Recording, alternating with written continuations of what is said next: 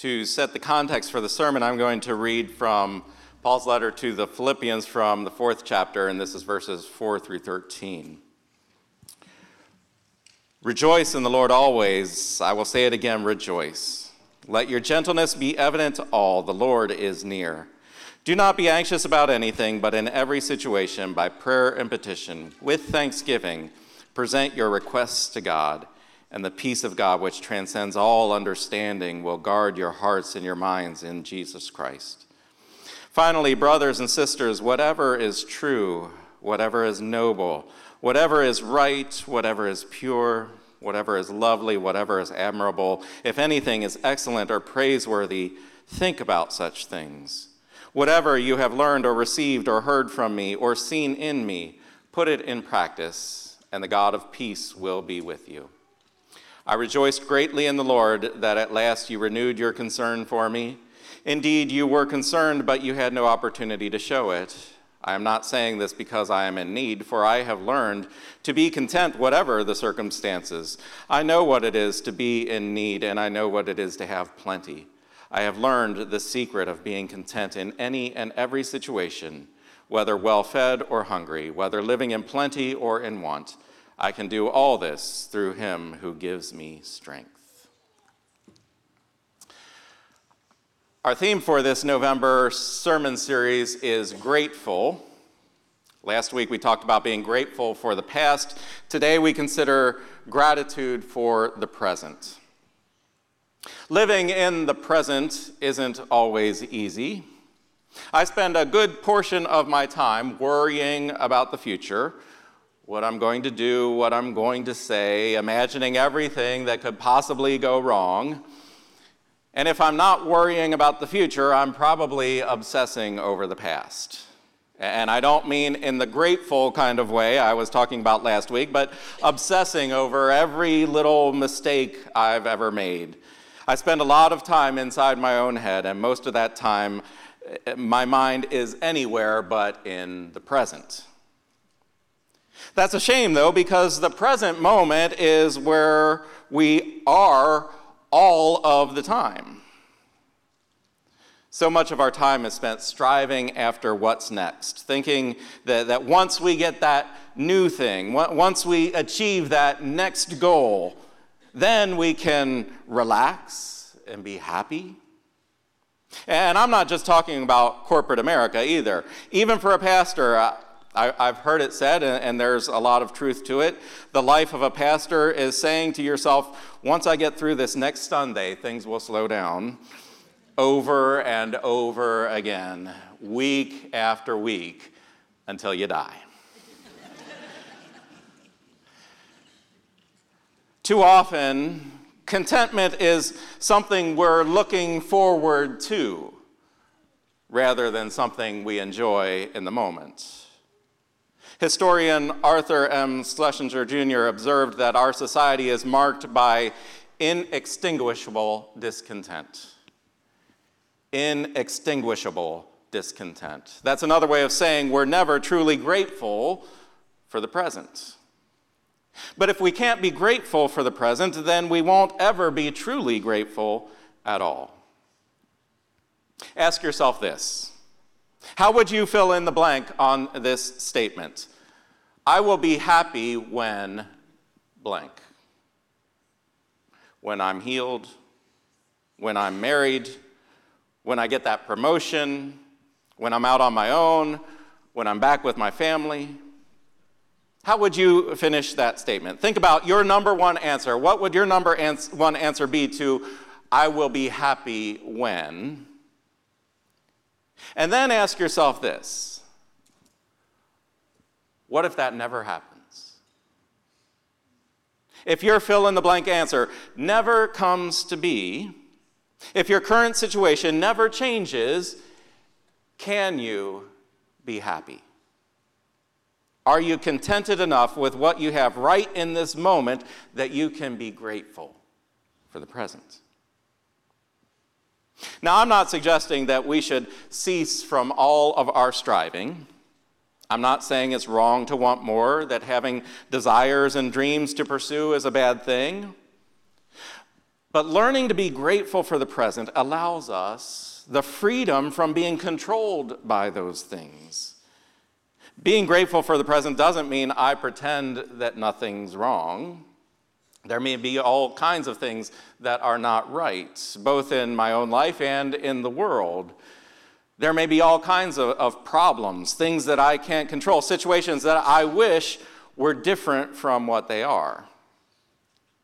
Being grateful for what is doesn't mean that everything is perfect right now. It means understanding how truly blessed I am despite all of the things that don't go my way.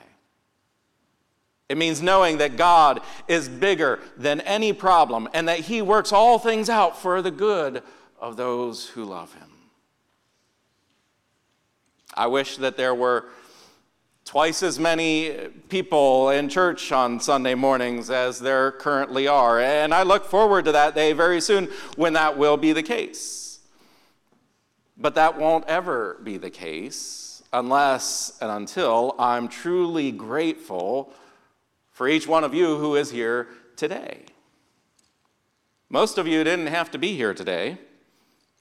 There are a few that didn't have a choice, I know, but most of you did. You chose to get up on a day that you could have slept in. You chose to come here on a day that you could have stayed home. I recently heard another preacher confess, I'm the kind of preacher who will fly across the country to preach a sermon but won't walk across the street to listen to one. I'm truly grateful that anyone would show up to listen to me preach. So while I will continue putting forth every effort I can to grow the church, I recognize that we are blessed beyond measure to already have the church that we have right now. Amen? The Apostle Paul is someone from whom we can learn this lesson of being grateful for the present. Paul was a man he was quite ambitious in a number of ways. He was always planning, always striving, always pushing forward. He had tremendous plans and hopes and dreams. He talked about straining toward what is ahead and pressing on toward the goal.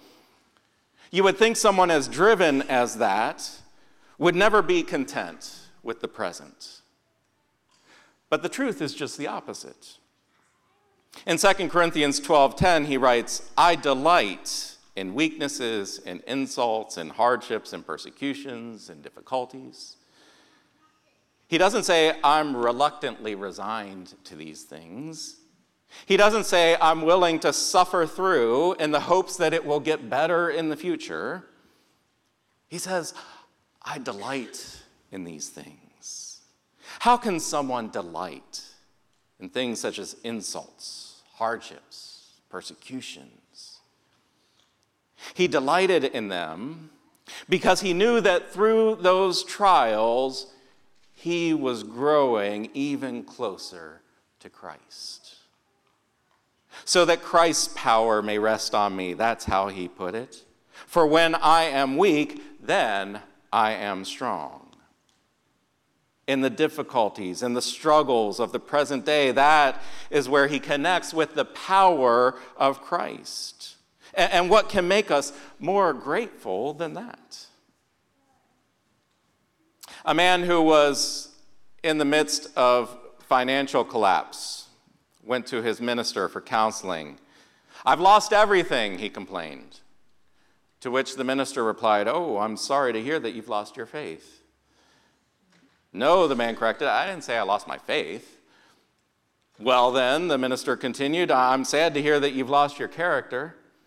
I didn't say that either, the man corrected. I haven't lost my character. I'm sorry to hear that you've lost your salvation, said the minister. The man objected again, no, of course I haven't lost my salvation. You still have your faith, your character, and your salvation, the minister went on. Seems to me you haven't lost anything that really matters. Not to make light of someone going through financial crisis or any other kind of crisis, there are real issues in this life that cause genuine concern and legitimate struggles. But those things aren't everything. And if you have a relationship with God through Jesus Christ, that is enough to make you grateful for the present. In Philippians 3, Paul writes, "Whatever were gains to me in the past, I now consider loss for the sake of Christ. I consider everything else a loss because of the surpassing worth of knowing Christ Jesus my Lord, for whose sake I have lost all things. I consider them garbage, that I may gain Christ and be found in him." Paul was happy to lose anything of this world, wealth, possessions, even his own freedom, if in the process he was gaining Christ. That's a bold statement. The idea of taking delight in present troubles, that might sound absurd. Was Paul just built different from the rest? I mean, different people do have different temperaments. Some people are content with very little. Others require a lot more. Maybe Paul was born with a high tolerance of pain. Maybe he was a bit touched in the head and enjoyed the kinds of things that others find disturbing. But in fact, Paul wasn't born that way. We know from his pre-Jesus story that he was a very discontented individual earlier in life. So discontented that he made others suffer with him. He was such an ungrateful person before knowing Christ that he even tried to kill people who believed and taught different than him. And don't assume that all changed immediately once he knew the truth of Christ. Some things changed immediately, but other things take time and training. Listen to what Paul wrote in Philippians 4:11 and 12. "I have learned to be content, whatever the circumstances. I know what it is to be in need, and I know what it is to have plenty. I have learned the secret of being content in any and every situation, whether well-fed or hungry, whether living in plenty or in want." I have learned to be content, he says in verse 11. I have learned the secret of being content, he repeats in verse 12. It didn't come naturally to him. He wasn't someone who was just temperamentally predisposed to being happy or tolerating pain.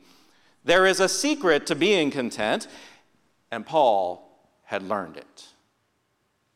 He had to learn how to be grateful through all kinds of tests and struggles. It doesn't just happen on its own. You have to train your mind to work in that way. How do you train your mind for this? Well, Paul reveals some of it. In the previous verse, in Philippians 4:6, he writes, "Do not be anxious about anything, but in every situation, by prayer and petition, with thanksgiving, present your requests to God." And he goes on in verse 7, "And the peace of God, which transcends all understanding, will guard your hearts and your minds in Christ Jesus." If you want to know that peace which passes understanding, if you want to find that pure contentment in the present moment, it begins with this: prayer. In every situation, by prayer and petition, with thanksgiving, present your requests to God. I think it's important that Paul inserted those words, "with thanksgiving," in the middle of that sentence. Presenting your prayers and your petitions to God, that's one thing.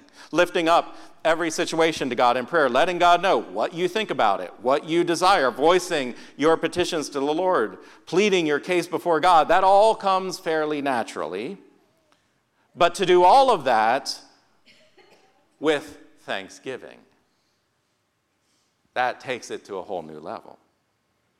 To be able to express your gratitude to God for your present moment, even as you are voicing what is wrong, even as you are pleading for what is right, what you hope for, what you long for with all of your heart, to be able to say, God, even in all these struggles, I am so amazingly blessed because I have you.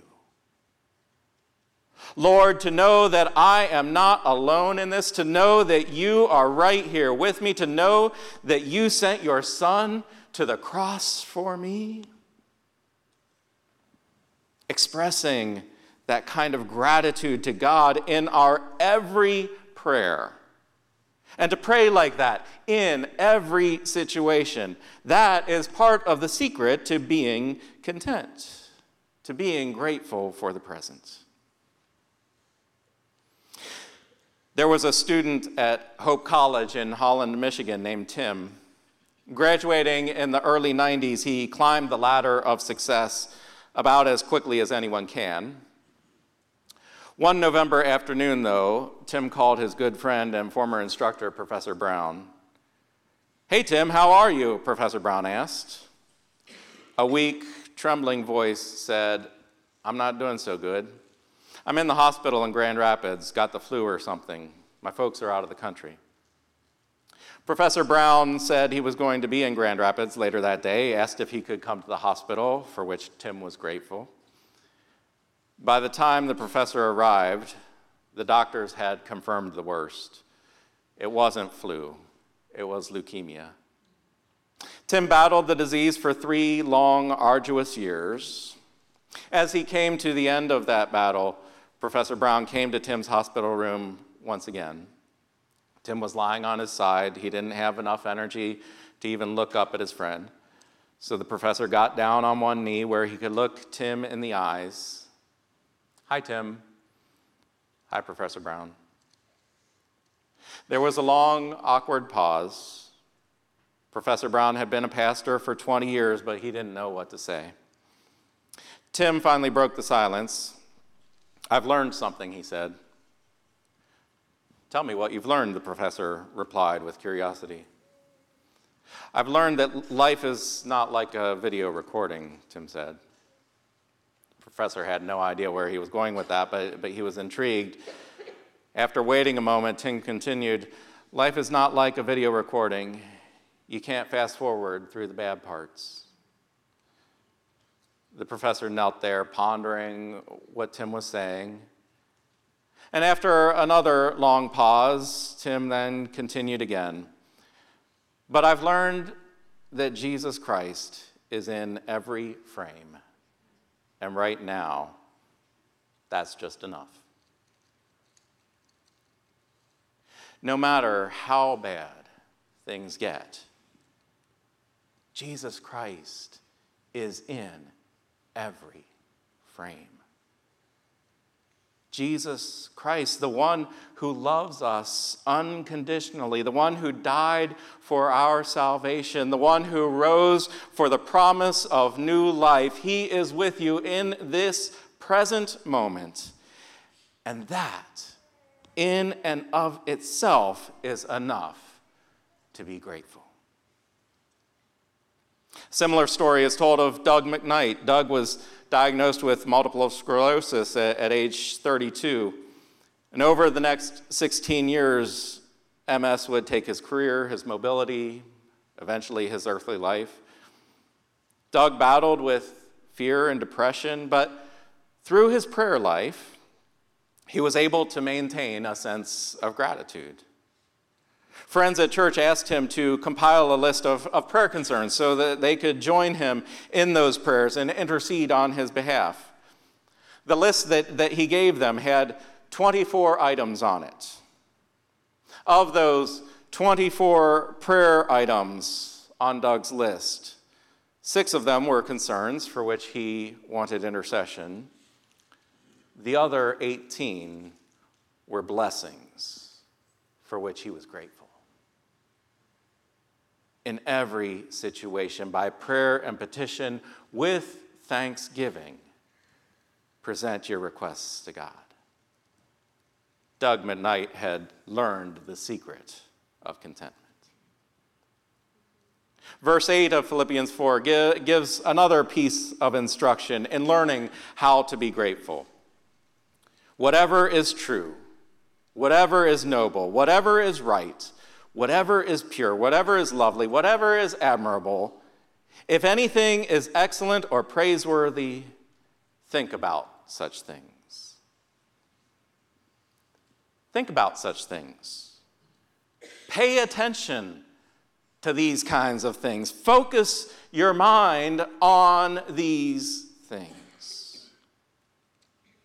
It's been estimated that the average person has about 10,000 separate thoughts in a day.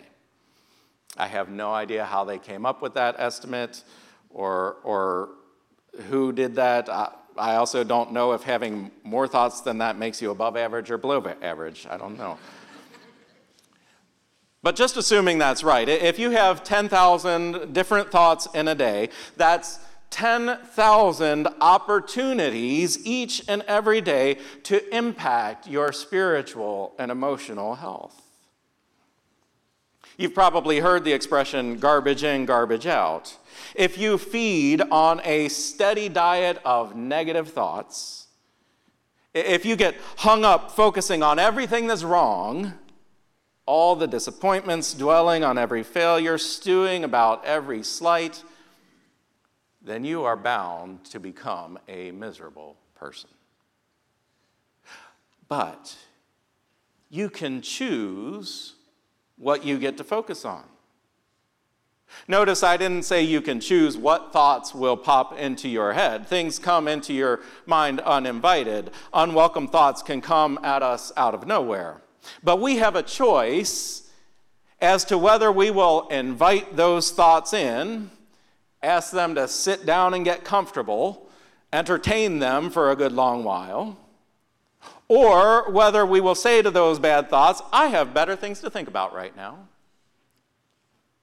Paul tells us to choose to spend our time thinking on things that are true, noble, right, pure, lovely, admirable, excellent, praiseworthy.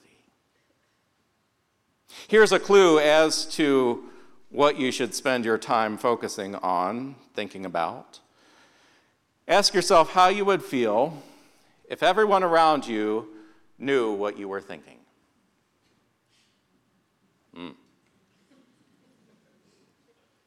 If you would be embarrassed by it, if you would be ashamed to admit those things out loud, then perhaps it's time to ask God to change your train of thought.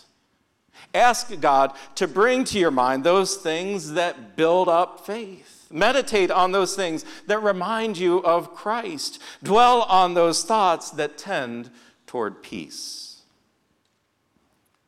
Ralph Waldo Emerson said, "Beware of what you set your mind on, because that you will surely become." Beware of what you set your mind on, because that you will surely become.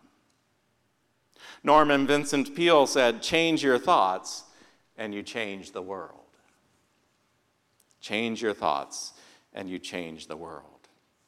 They must both have been reading the Apostle Paul. Whatever is true, whatever is noble, whatever is right, whatever is pure, whatever is lovely, whatever is admirable, if anything is excellent or praiseworthy, think about these things.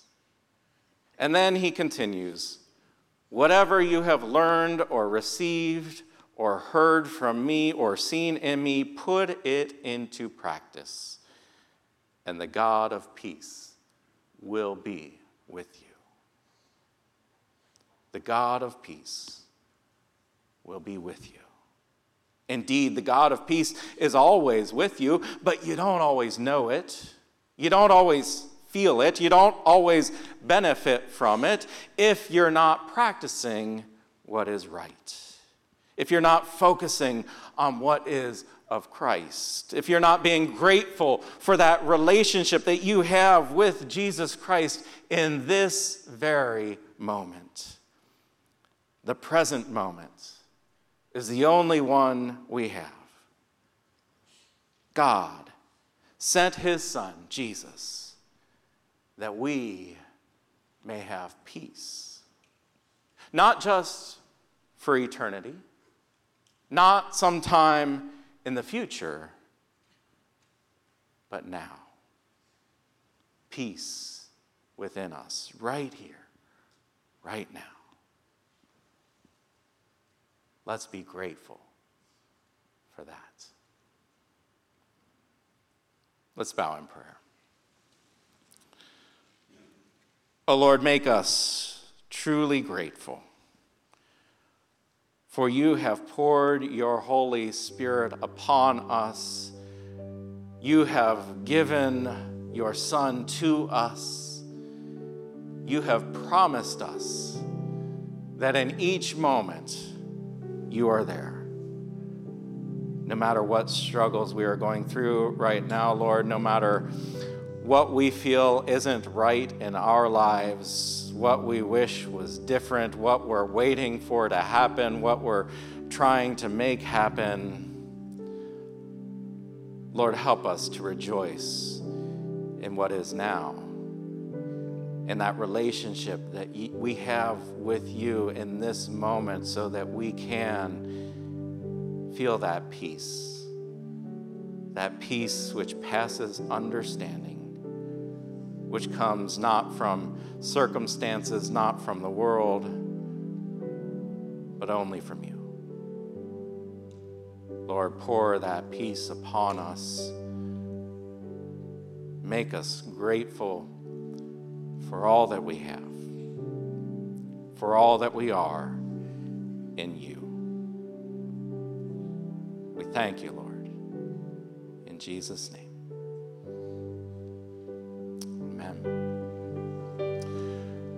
Go from this place now in gratitude, rejoicing in that relationship